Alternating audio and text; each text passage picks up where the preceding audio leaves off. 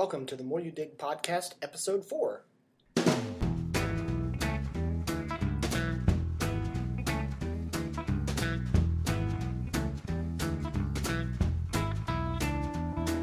Hi everyone, welcome to the More You Dig podcast, the podcast about how minerals, metals, and mining make our daily lives possible. And my name is Jordan McCandless, and today I'd like to talk to you about light. Specifically light bulbs, the modern method of generating light for homes, schools, businesses, etc. Frankly, without materials derived from mining, this method of providing light and producing light through bulbs and electricity, the flip of the switch, etc., would be lost, and we'd have to revert back to using things like fire and candles. Now, I'm as big of a fan of fire as the next guy. I love me a nice campfire on a cold evening. I love s'mores. I love the warmth and the heat of a campfire, but I certainly prefer our modern method of providing light through bulbs rather than through fire. So I'd particularly like to focus today on 3 kinds of modern light bulbs, all 3 of which everyone should be familiar with or you would recognize if you saw them. That's incandescent bulbs, halogen bulbs, and fluorescent lights. Now, the incandescent bulb is the classical Edison-style bulb. Halogen bulbs are shaped like small cones, if you can picture that, and fluorescents come in 2 different shapes. You've got the long straight tubes that you've probably seen in office buildings or schools, and then you've got compact fluorescent lights, CFLs, which have a spiraled spring-like appearance. And so we're going to take a look at the mined materials required to make each of these bulbs. We'll go ahead and start with incandescent bulbs. Now, the first mined material that should be readily apparent is the glass housing for the filament. Glass is a product of melted silica, which is a rocky material similar to sand, very grainy, very small. You melt it at high temperatures and you form it into glass. The second noticeable component that depends on mining is the filament inside the glass housing. And incandescent bulbs produce light by heating a filament with electricity to a very high temperature until the filament starts glowing and producing light because it's so hot. Tungsten is what is used for modern incandescent filaments because it has a very high melting point, so it won't fall apart or disintegrate when heated to a high temperature like you need to create light with incandescent filaments. The wires that connect a filament to the base of the incandescent bulb and carry the electricity that heat the filament up are often made from a nickel-iron alloy. Those are what we call the lead-in wires or the connecting wires. And third, we have the metal base of the light bulb, and that part is used to obviously screw the bulb into the socket. It's made from aluminum, and so several other materials are used to help produce an incandescent bulb. You've got steel, which is used to help wind the filament into its spiral shape, but those are 3 of the major features of an incandescent bulb that depend on mining. Next, we're going to move on to halogen bulbs. Halogen bulbs are another kind of incandescent bulb. You can think of them as sort of a supercharged incandescent bulb. Some main differences between halogen bulbs and incandescent bulbs are that halogen bulbs use a different gas to create light than the classic Edison incandescent bulb. While halogen bulbs also use a tungsten filament, one of the big differences between halogen bulbs and regular incandescents is the material that the housing is made out of, the casing. Halogen bulbs, rather than using regular glass like we would see with the Edison light bulb, typically use quartz, high silica glass, or an aluminosilicate housing.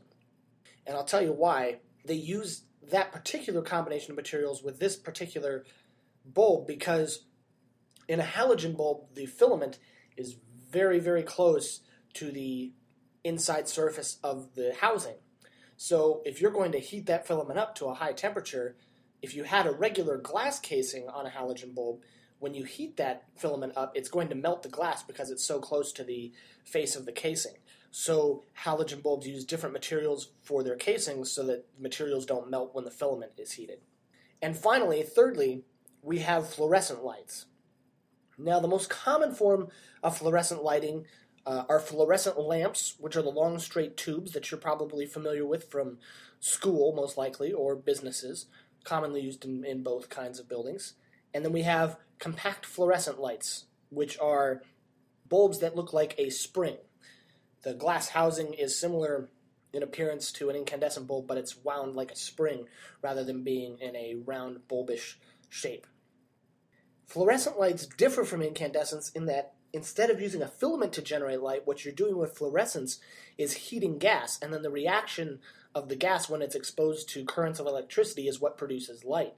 So the glass casing in a fluorescent light tube or bulb is made from aggregates like silica, soda ash, sand, limestone, and even recycled crushed glass from defective bulbs that, for some reason or another, were messed up during the production process.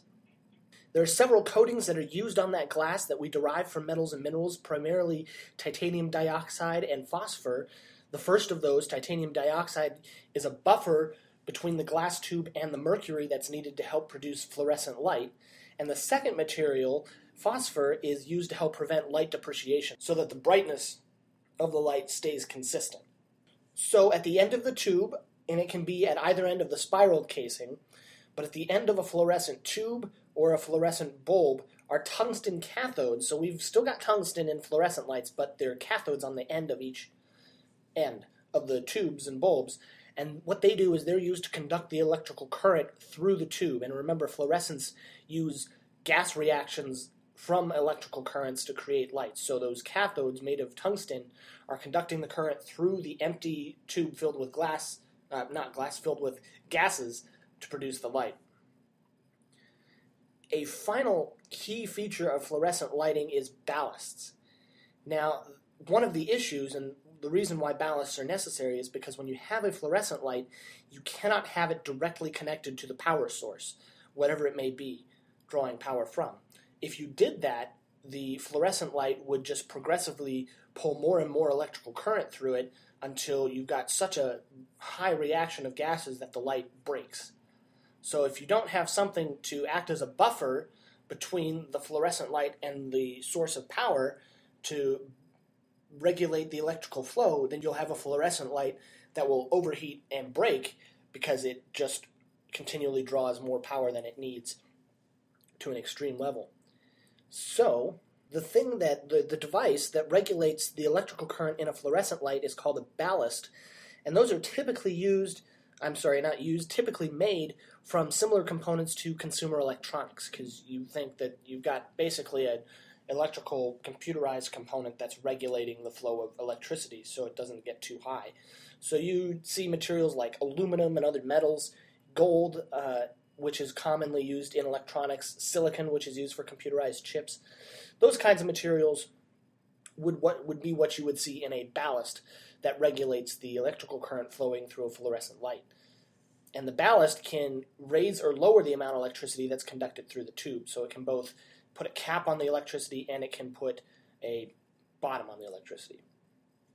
It should be noted as well that all of these light bulbs that I've mentioned, the incandescent bulb, the halogen bulb, and fluorescent lighting, are mass-produced using automated assembly lines, just like you would see in most modern factories. So a large amount of my materials like steel, gold, silicon, the kinds of things that are used in factory machines and in computerized chips that control the machines and let them be smart and do what they do, a large amount of my materials are needed for those kinds of machines, and that's an irreplaceable part of the production process. If you were to take those materials away, you'd be forced to produce these bulbs by hand, which is much more inefficient. You cannot produce near as much volume or with near as much quality consistency. So in the end, whether it's through the direct materials that we see used in incandescent, halogen, and fluorescent lighting, the convenience of modern lighting we enjoy every day is something we would not have without mining, whether it's through the materials used in the product or through the production method that creates the product. So next time you flip a switch to turn on a lamp or a light bulb in your home or your apartment, remember the miners and the metals and minerals that make it possible. So that's it for today. Thanks for listening. You can find more episodes of our podcast on iTunes, podbean.com, or on our website, themoreYouDig.com. While you're there, subscribe so you won't miss future episodes. We've got a lot of great content we're eager to share with you, so subscribe. Then visit our website, themoreYouDig.com, where you can learn more about how we use minerals and metals in our daily lives. And until next time, remember, the more you dig, it all starts with mining.